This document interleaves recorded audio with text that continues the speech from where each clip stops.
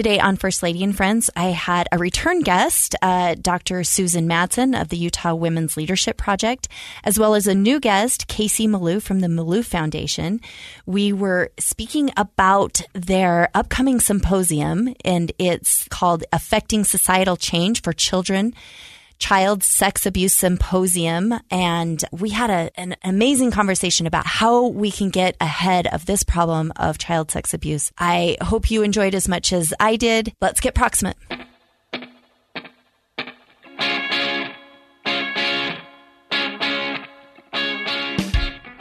Today on First Lady and Friends, we have a returning guest and then a new guest. We're really excited to have Dr. Susan Madsen, who is a returning guest. We're happy to have you here. Thanks for being here again.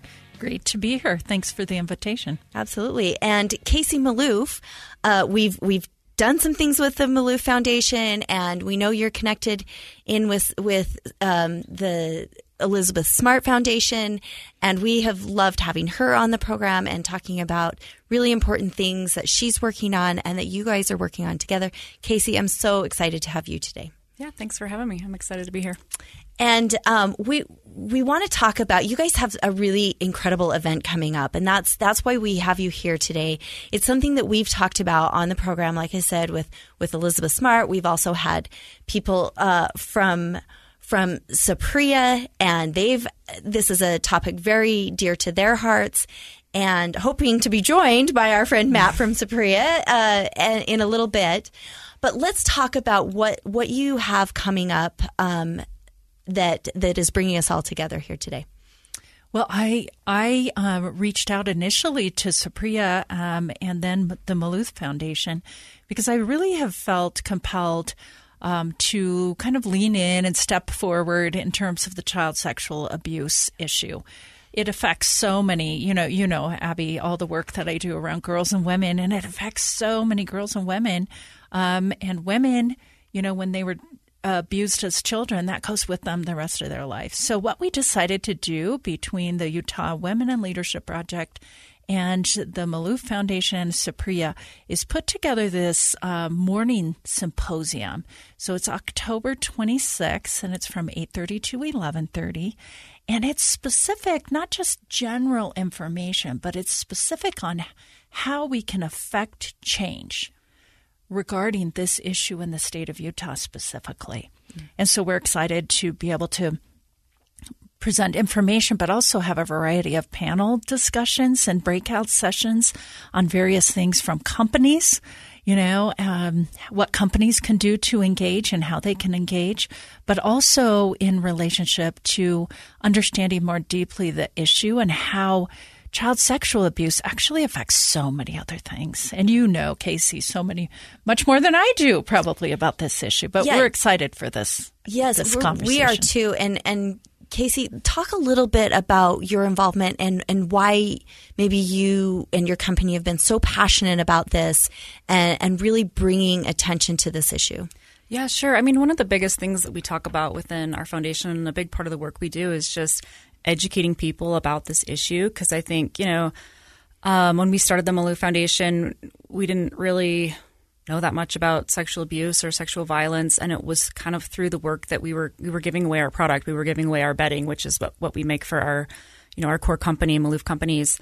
And we were giving that away, and we were hearing stories of survivors and people who had just been through these horrible things. And we were just shocked that, I guess we had just lived these happy fairy tale sheltered lives, but we just didn't know it was happening. And so that just really it was just hard to accept the fact that we were living in this bubble, that we didn't know that it was happening so frequently around us. And so that's why we really felt like this was one of the core issues that we really wanted to address through the work that we do with the Malouf Foundation. So I think just the symposium that we're doing, we're really excited about, but a lot of it is just about getting the conversation going. Let's talk about it. Let's figure out how we can come together and solve the issue, but also just shine a light on it and talk about the fact that it's happening in our communities, because we like to think it's not, because we feel safer that way. So yeah, no, and we've had this conversation a little bit, and I've expressed some of the things in our family that we've seen, and frankly, I get really passionate about the prevention piece and like how do we stop this from happening. Obviously, we want to connect with everyone that has experienced this type of trauma and help them. And it's not a death sentence. It's not a you're broken sentence. It's this happened to you and it's not okay. And how do we move forward? So let's maybe address this idea that how do we start preventing this problem? Can I go back real quick? Because I think some of the listeners may be like so many other people in the state, including what Kacie just talked about, that really it's been silenced in our state. Yep. And people they don't know. A lot of people, when I'm talking about these things, they're looking at me with these big eyes. They're like, that couldn't be the case. So generally speaking, 1 in 5 children in our state will experience sexual abuse. And in the data that I speak about for women often, 1 in 3 women will go through at some time in their life sexual assault, and 1 in 6 will be raped in the state of Utah, which is above the national average. And 79% of those rapes occur before the age of 18. So when we're talking about 1 in 5 or 1 in 6, this means that if I'm teaching a class, it's going to be many women in the class. It's going to be people in our families, in our neighborhood, just on our little street. There's going to be people affected. So it's not just in a certain part of town or in a certain part of the state. It's on our street. It's in our church congregations. It's in our classes. It's in our schools. And so I just think that's so important for us to shine a light on, as you said, that this is not something that only affects, 1 in 1,000 or whatever. This is our families. This is our lives. Yeah, and I'm kind of surprised that people are surprised. Because if that many, and like you say, because we're not talking about it. Just in my own little circle, I know family members and friends whose children have been abused. And I'm surprised that people are surprised because I think it does hit everyone and it doesn't matter who you are or where you are. This is happening. So Kacie, talk a little bit about that and maybe what you foresee shining the light doing. Well, I think prevention work can sometimes it's maybe it's hard to gauge the effect you're having, right? Yeah. Because you're preventing it before it happens. And so how do you track that? How do you say like you're having an effect? But I think talking about it, things like the symposium, we have a training through our foundation. It's called On Watch Training. It's specifically more for sex trafficking, but it helps you recognize and then be able to report the signs of trafficking around you. But I mean, it's been interesting, just like Susan and you were saying, we had all of our employees at Malouf take the training. There was about 400 people at the time that had taken the training, and we had 3 women come forward and say, I thought I had just been sexually abused, but actually I'd been trafficked. And they were women that we knew and women. So when we say it's happening around you, but you kind of don't want to believe it. That's just an example of that. People come forward all the time and talk about it. Another one of the things that we're working on in November, when we joined forces with the Elizabeth Smart Foundation earlier this year, there was a program that they had that Elizabeth is really passionate about and we're really passionate about. And it's called We Believe You. And all it is just Elizabeth's work of all these 20 years that she spent working with survivors and having women reach out to her was just one of the biggest themes that she kept hearing over and over again, was that she was afraid that these women were afraid that they were not going to be believed. I can talk about it and I can tell people, but I don't think that people will believe me. And so the We Believe You campaign is super simple. You go online, you take a pledge, you can purchase jewelry or a T-shirt, but it really is all 100% focused on helping people understand how important it is to believe survivors. Only 2% of people that claim to be sexually abused or have sexual violence, only 2% are ever making it up. The numbers are really, really low. And so if somebody discloses to you, you always believe first because 99% of the time that happened to them. And so just being able to be a safe place for people, it's really just an awareness campaign. And then also just encouraging people to come forward and share it, because a lot of the work like Supriya does with their retreats and all that important work that they're doing that I think is so amazing. Like, women can't get to that place where they can heal if they don't talk about it and admit that it's happened. Yeah. I did a piece maybe 2 or 3 months ago for the Salt Lake Tribune called Believe Her. And, for child sexual abuse, but for sexual abuse and domestic violence, all of those, that's such a low percentage are really have been found to be lying. And there's some mental health issues when you do that. But, for the most part, if someone that's a big risk for them. That's traumatic for them to even talk about it. We need to believe everyone. That's always just like the first step. Like, even if maybe you don't think but you believe, like, even if you have questions, like the way that you respond to that person when they disclose something like that to you has such a huge effect on how they're going to be able to, their healing journey, and how they'll be able to navigate that. And so start by believing always. And so, and that goes into the prevention work too, where it's just like, again, raising awareness about the issue. So, yeah, that's incredible. I think we all went through a moment where we had to reflect. At least I did, when sort of the Me Too movement and things that started to happen. I think we just saw people coming out and saying, like, this happened to me. I think it was, I don't know. For me, I actually looked back in my past and thought of definitely some sexual harassment that went on in a workplace that I had kind of like pushed away because I didn't think about it. And I actually had the ability to talk to my daughter about, like, this did happen, and we need to think about how we react, because I don't think I reacted in the way I should have, or at least in that moment had the ability to. And I think as we train our young people how to respond, I think we can give them the power and at least take their power back. Yeah. So I think that's really important. I want to touch on something, Susan, that you said about, these numbers and what that means, and what kinds of outcomes are you seeing from this trauma and the results of that trauma. And I want to do that when we come right back. We're back here with Dr. Susan Madsen and Kacie Malouf. We are speaking about affecting social change for child sexual abuse and the symposium that you're doing. And this is really important. It's a really important topic that I don't know. I just don't feel like we can talk enough about.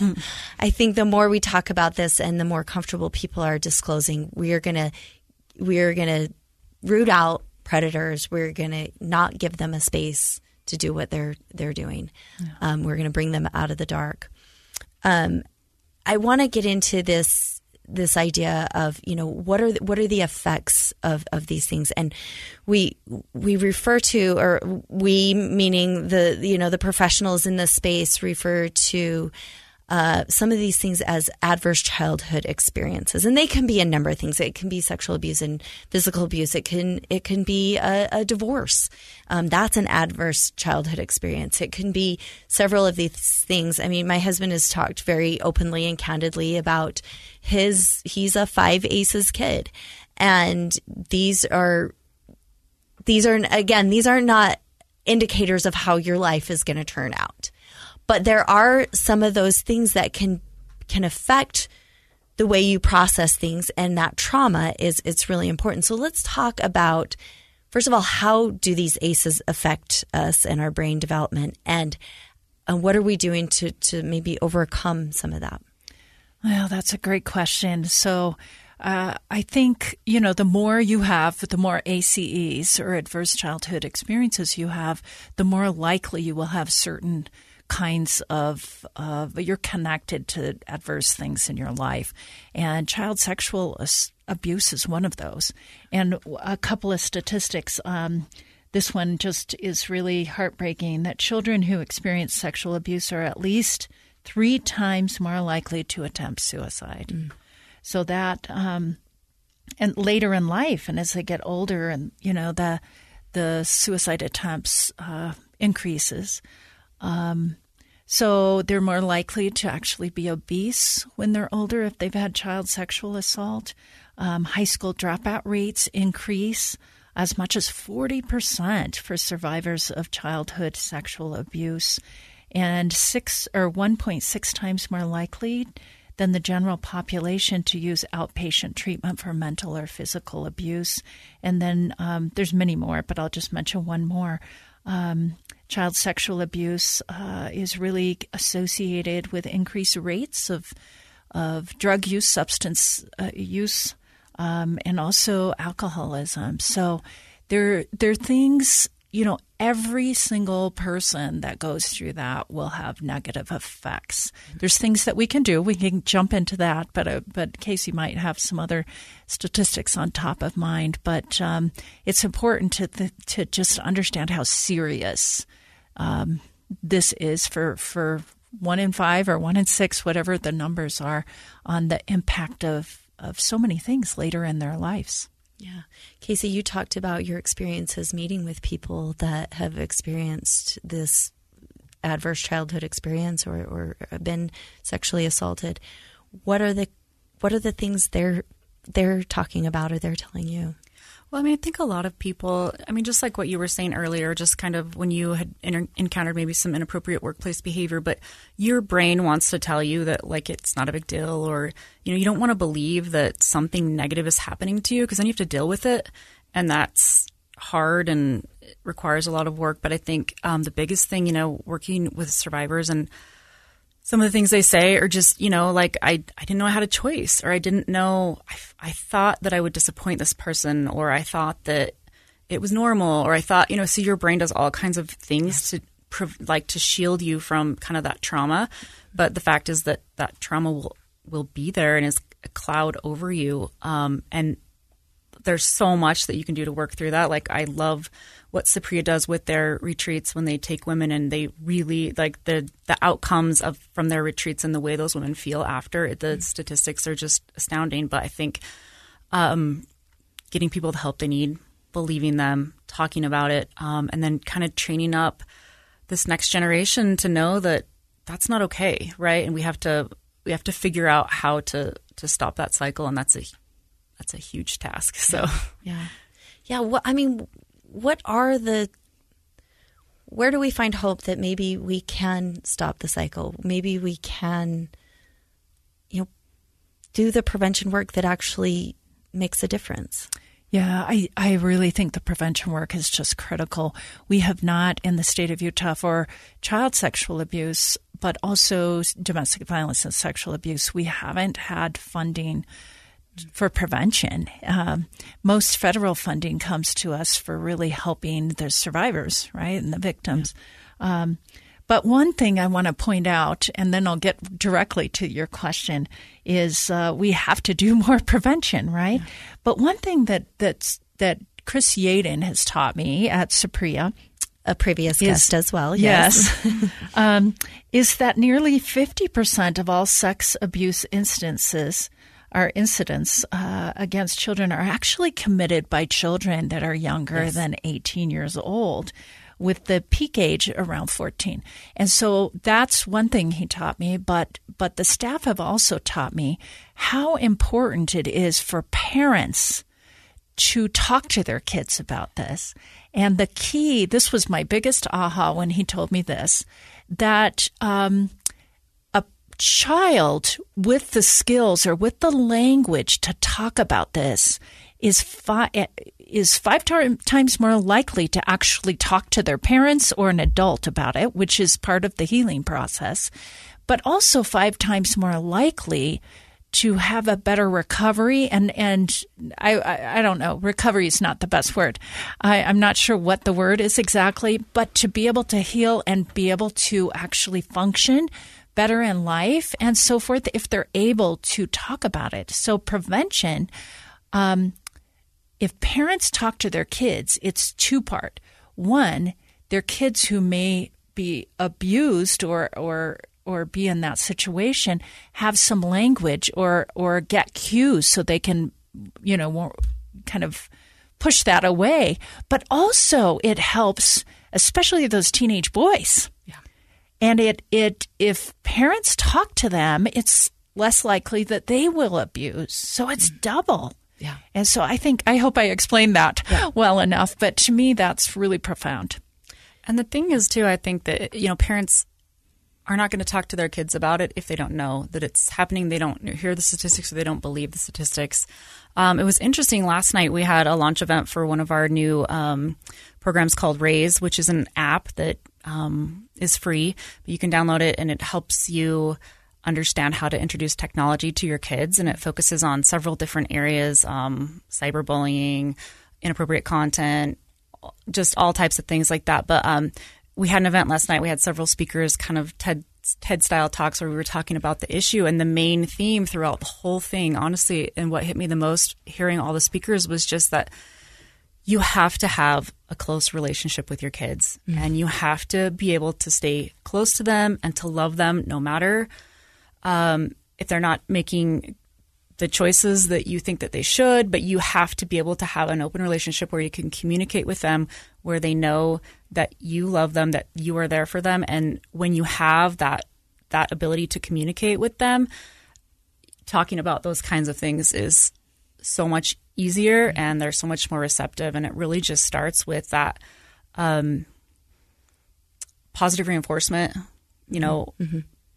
looking at the positive in a child instead of the negative and really focusing on that, and then being able to control your reactions to situations where your kids are doing things you don't want them to do, and being able to overlook that and focus on the positive. And then just how you communicate with your kids is so important. So I think that's such a big part of the prevention work too, is getting parents on board where they can say, I had to talk to my kids about this, but they're only going to listen if we have a relationship of trust. And so that's such an important thing too.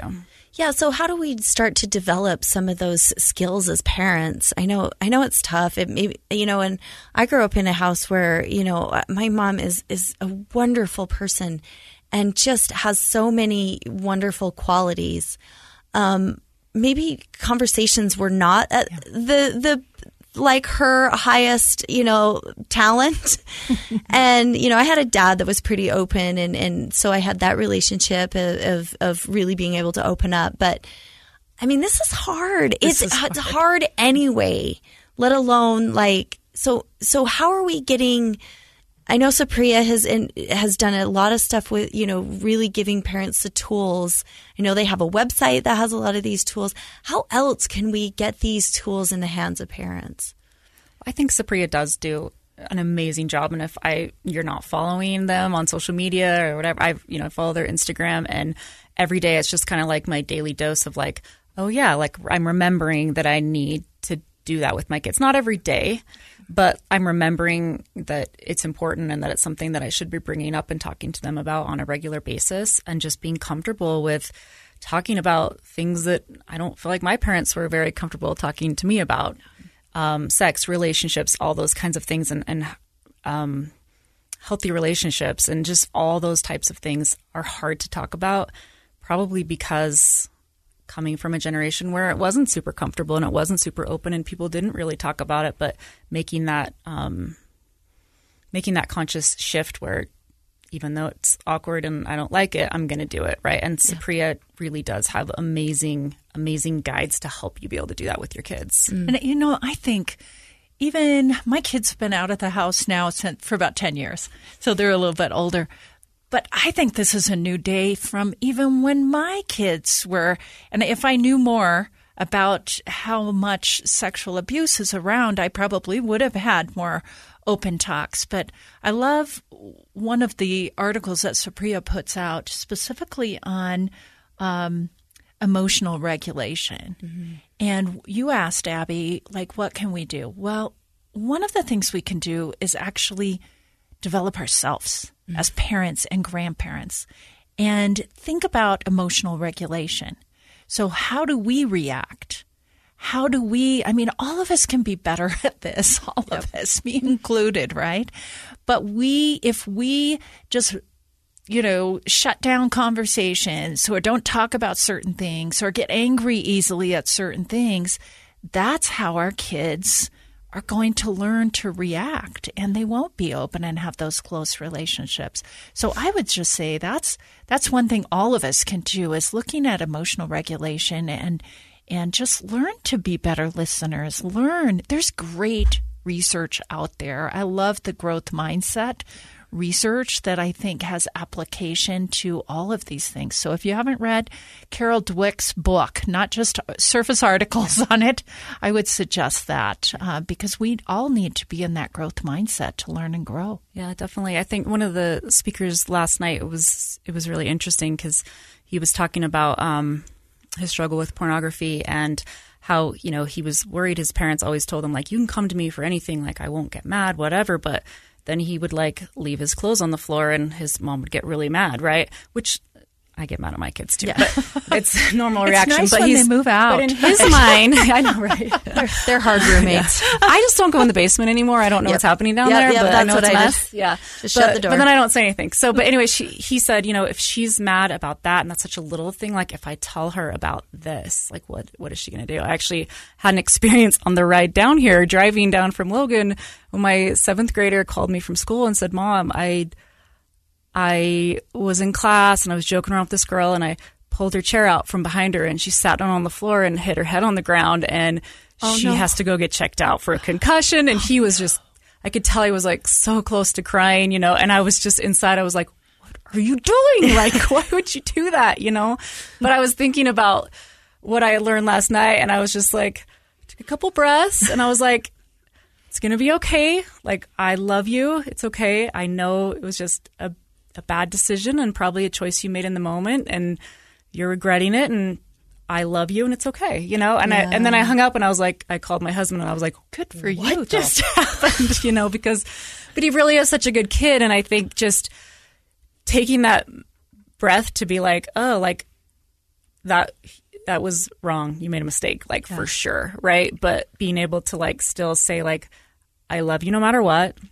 Yeah, I always will. Like, but you have to prove that to them when they make a mistake like that. Yeah. Like, but hopefully down the road, like if he does do something inappropriate online or with the girl, whatever it is, like that he will feel like if he discloses it to me or my husband, like we're not going to freak out, It sounds like he's a good kid and he'll probably punish himself. Oh my gosh, he was like crying. He was in the office just tearing up, and I just felt bad for him, and I feel bad for the girl too. But I'm like, just how you react to that, it really does affect how your kids will, interact with you down the road. Yeah. And I'm not a perfect parent. So that was like my one shining light. Where I was going to say, oh my gosh, I held it together. I'm so proud of you. And I'm so like, I want to be like that. I had a 7th grader who, my son who like first week of school, I get a call from the principal's office. I'm like, what? And it was something like that, something totally stupid because 7th graders don't have brains yet, especially boys. And like, I didn't even need to do anything. And it made me feel so like I felt terrible because like the principal just said, well, I've got to call your mom. And like he went in the other room and puked in the garbage can. And I was like, okay, that probably means I am not doing, he is scared to death. And I was like, that's terrible. So yeah, the opposite of your story is my story. No. And we, as parents, I think that's such a great thought of really calming down, regulating your own emotion, being able to take a breath, not lose your mind on them. And yeah, like that's, and is your reaction huge for your child or is it more for you? I say this to my husband all the time when he gets irritated at another driver. I'm like, is that reaction going to help anything? Like, or is it going to make things better or worse? Or is it just making me feel better to like get angry? And when we parent and grandparent, I'm the grandparent in the bunch of us, we have to take those moments to pause and say what's helpful, what's the most helpful, right. To remind them they're loved. Yeah. And the most helpful long term, like I don't think he's ever going to pull a chair out from underneath someone again. I think he learned. I was going to say that's probably all you need. It's not going to change. You know, he already learned that, and so. But it is hard to do that in the moment sometimes. But yeah, just taking that. I mean, even like a couple breaths or 5 minutes or a day before you address it and create consequences if you need to. But yeah, I think that was a big takeaway for me. Just. You got to just be calm parenting. Yeah, right? Which is again hard. not my strong suit, but I think I hadn't ever made the connection to my reaction to other things versus what they would think how I would react for something more serious or something that's of a sexual nature that is a problem. So, yeah, I just didn't make that connection. That's fantastic advice. I want to continue this conversation. We'll do that when we come right back. Welcome back to First Lady and Friends. I'm here with Dr. Madsen, Susan Madsen with the Utah Women's Leadership Project and Kacie Malouf with the Malouf Foundation. We are having a great conversation, and we were having a really fun conversation in the break that I actually want to re-up here on air. I was telling the story. We're talking about how there's a preventative piece that maybe we haven't talked about yet, and it's kind of the way I've parented my daughter and how I've my sort of leadership style when I'm in a leadership position over young women or have stewardship over young women. It really is this idea. I was telling the story of I go to girls' camp. I'm a young women's leader, and we do a. Of course, I kind of said this is what we're doing, and I don't know that the male leaders thought it was a great idea, but I did it anyway because that's how I roll. But I said, we're going to take these girls, we're going to go kayaking, we're going to go cliff jumping. We're just going to have a really cool adventure. And there were a lot of girls that were like, I don't dare jump off the cliff. It's too high. And I was pretty persuasive. I was pretty urgent in my encouragement to let them know that they could do it and that they would really feel excited about themselves once they did it. And jumping off that cliff is really, really tough. But I think it's a metaphor, not only metaphor, but it actually is a physical feeling when you do something that's really difficult, something you don't want to do, initially that you're really scared to do, but you do it anyway. I think that's part of a prevention piece where if we have girls and young women and women who are confident in who they are, who will tackle anything, who will say what they think and tell somebody that's trying to hurt them that that's not okay. I think that's a prevention piece, don't you? I do. And there's so much research around this topic. And, when you look at estrogen and testosterone, we know that boys grow up to be more risk takers. Yet there's some socialization elements of this as well. And I was just speaking about this morning to a group. And there's a very strong what's called benevolent sexism here in the state. And that's and by the way, when I moved here a couple of decades ago, I said, why do they have girls resort here instead of girls camp? Everybody is protected and do easy things. And I'm like, man, if we had pioneers today, they would all die, because you have to be tough. So what a study that was published 2 years ago said that already at the age of 3, and you see this more in these homes with great fathers, but they're so protective. They're being taught that they need to be protective. But what the research says, by the age of 3, girls compared to boys are already asking for help 3 times more. And that comes somewhat from mothers, but more from fathers who are doing this, thing of protecting their girls and protecting instead of really helping them do those risks, encouraging those risks, get down, play sports, whatever else, but doing hard things. And some people will think, well, what does that have to do with the rest of their lives? Oh, if you're already socializing girls that they need help and they're not tough and they shouldn't do hard things, they're going to continue to do that. And therefore, we don't have the strong women that we have to have moving forward. So I know that was a long-winded answer, but my point is that we need to be more thoughtful about how we raise our girls, and raising can be from neighbors and church leaders and parents and grandparents and aunts and uncles, more in that growth mindset, really that effort instead of ability. But I'll tell you, we, especially in the state of Utah, are focusing on how cute our little girls are. And we talk about this, how beautiful and cuteness and fixed mindset kinds of things. And so they're growing up to think about their bodies and think about how good they look and not how their brains work as much, how strong they can be and how smart they are. So that's a few thoughts. Yeah, I think I feel like I keep bringing up our foundation program. So sorry, I'm not doing it on purpose. No, that's why we're here. We do have another initiative that we're working on also with Elizabeth Smart that she started. It's called Smart Defense, and it's self-defense for girls and women.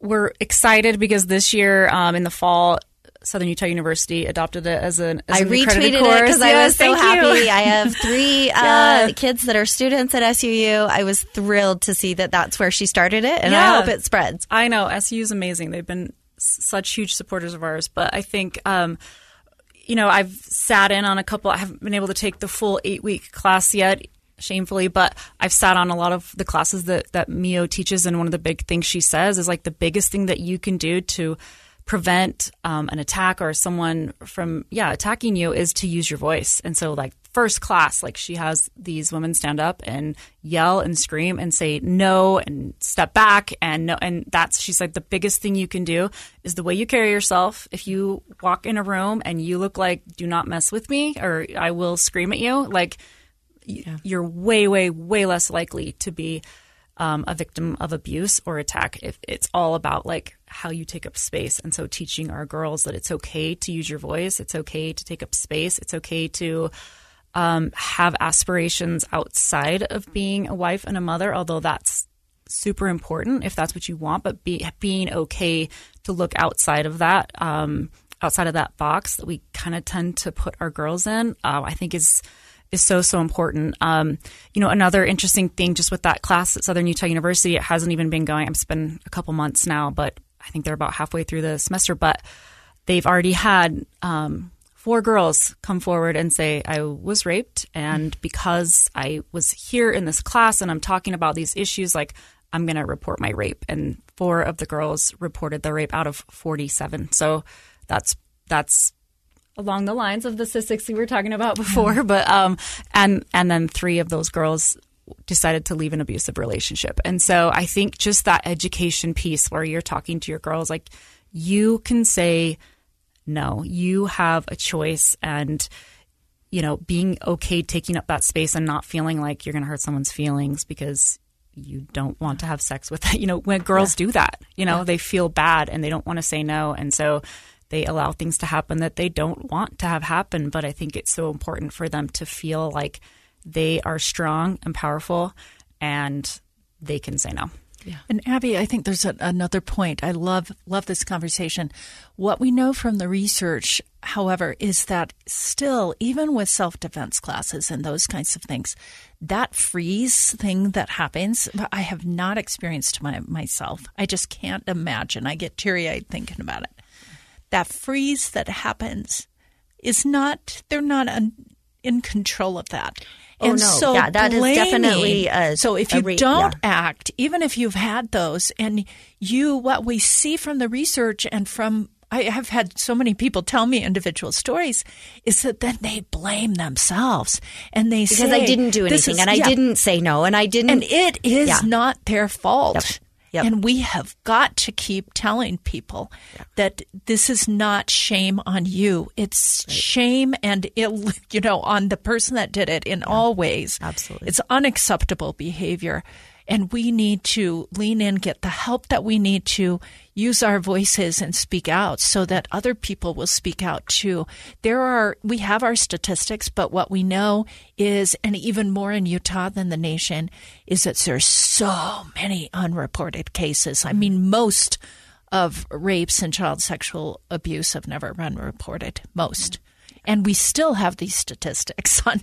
Yeah. So, And I think it's important too when you talk about that freeze. It's a survival instinct. It is. It really is. It's fight, flight, freeze, and appease. Where you will do anything if you have someone that's outweighs you by 50, 60, 70 pounds, and they are taking advantage. Like, you're not going to win in a fight. You know that. So it's survival. Yeah. So it's not even fear. It's more just like, I've got to do what I've got to do to survive this. And, and there's lots of different ways that people process and deal with that. And so I think just, again, kind of going back to the believing survivors, supporting survivors, giving survivors the tools that they need to heal.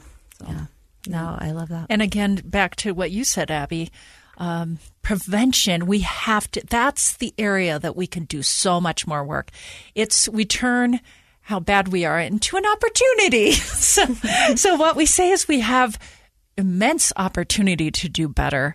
And there are research proven ways to do that. And Malouf and Supriya are all over that. We have some resources at the Utah Women in Leadership Project. But I would love to, if people are listening to this podcast and would love to have any more join us down at this event on October 26th to really think about how can we change things. At a bigger level even. Yeah, let's run through, maybe, Kacie, talk a little bit about your involvement on this in this symposium. And let's talk about maybe some of those things that we're going to address, some of the breakouts or these sessions that we're doing. Let's talk a little bit about that so people have an understanding of exactly what this is. And we'd love to have any and all of our listeners to be there. And Abby, you're going to be there. I am going to be there. I will be. Yeah, I'm very excited about this. Yeah, well, we're co-hosting and supporting this event. Really, it's just a way to bring people in the space, people who are interested, people who want to learn more together to kind of be able to understand the work that's going on, the work that Supriya is doing, the work that we're doing, and then talking about ways that you can involve yourself. So specifically, I'm on a panel where we're talking about how businesses can become involved, can involve their employees, can talk about it more. And so just being able to really kind of do that prevention work where we're talking about what can we do, brainstorming it together, like what can we do to all come together and confront this. So one of the other panels, Nubia Pena, who I work with all of the time, she and I co-lead for the governor, the Equality and Opportunity section of his roadmap. She's going to be moderating another one of the panels, and that one is specifically on sometimes we're segmented, I should say, in the work that we do, and how actually we need to bring everyone together. How, partnerships, public and private partnerships can work together, and how, bringing in public policy changes in different ways. Just really, it's time here in Utah that we all band together, all the efforts, and be really strategic, whether it's public policy or prevention efforts or materials for parents or whatever it is, to really move the needle in more strategic ways. We can't just sit on this issue. We have to be more strategic as a society and have women and men, everyone linked together. And so that panel's going to be great as well. The third panel choice, these are breakouts. I'm going to want to be in every single one of them, though, is really exploring more deeply. I said this before, the connections between kind of the ACEs and the impact of those, all understanding all of that, those connections. So, and thank you. I mean, I think it's great. You're going to be able to be on that panel or moderate. No, you're going to be a panelist. Yeah, that's right. Yeah, Kacie will be a panelist. What you said actually rings really true. I think that's Utah's superpower, is really being able to have these public-private partnerships. And, that's in the work that we're doing at Show Up. That is what we're working through, is just really bringing people together. What you said too about people sort of in silos. What we found in our work is that people are doing really good work, and sometimes they don't know about each other. Yes. They don't know that Malouf Foundation's working on this, and maybe Supriya doesn't know that, the organizations, different organizations are working on things. When our superpower is when we combine that, when we work together, when we have government entities that can be involved in my organization to really highlight and showcase what people are doing. I think that's where we have the most positive effect on these issues. So, and all this, what you also talked about is things that are connected. In our work, talking about foster care. I mean, I don't know the statistics for foster care. I probably should. And maybe you do, Susan, but really it's got to be higher for the child sex abuse. Obviously, there's reasons that they were removed. I want to say it's like 60%. It has to be that, so 60+% of these kids that are in foster care have been sexually abused. So that's a whole group or population of our children that have this ACE and that's just one. Yeah. Clearly there's more if you're in foster care because you've been removed and all the things that go with that. So, this is something that I'm so passionate about. And I just so appreciate the incredible work and bringing together organizations that are working on this so that we can prevent this. We can have a generation of girls and boys that grow up in a world where they don't have to experience that. That's what we have to do. We cannot leave a world where 1 in 3 of our kids are getting sexually assaulted. We can't leave a world like that. Yeah. I'm not okay with that. Yeah. And I don't think any of us should be. And so whatever we need to do to bring this together, I really appreciate it. Thank you for doing that. And let me give you the last word. No, I really think I agree with you wholeheartedly. I do think that Utah is in a unique position where we're worse than the national average in all of these things, child sexual abuse, but sexual abuse for adults and domestic violence. But we have such good people here. And if we just shine the light on them, I think in a matter of a few years, we can flip. And when people talk about us as Utah, look at the good work that Utah has done in halting these patterns. So I think we have an opportunity right now at a chaotic time in history with things going awry in many ways to say this is a priority. Protecting our children is a priority. Absolutely. And to that end, and Kacie, I'll give you the last word. To that end, really creating this Department of Families that we just created in the governor's cabinet.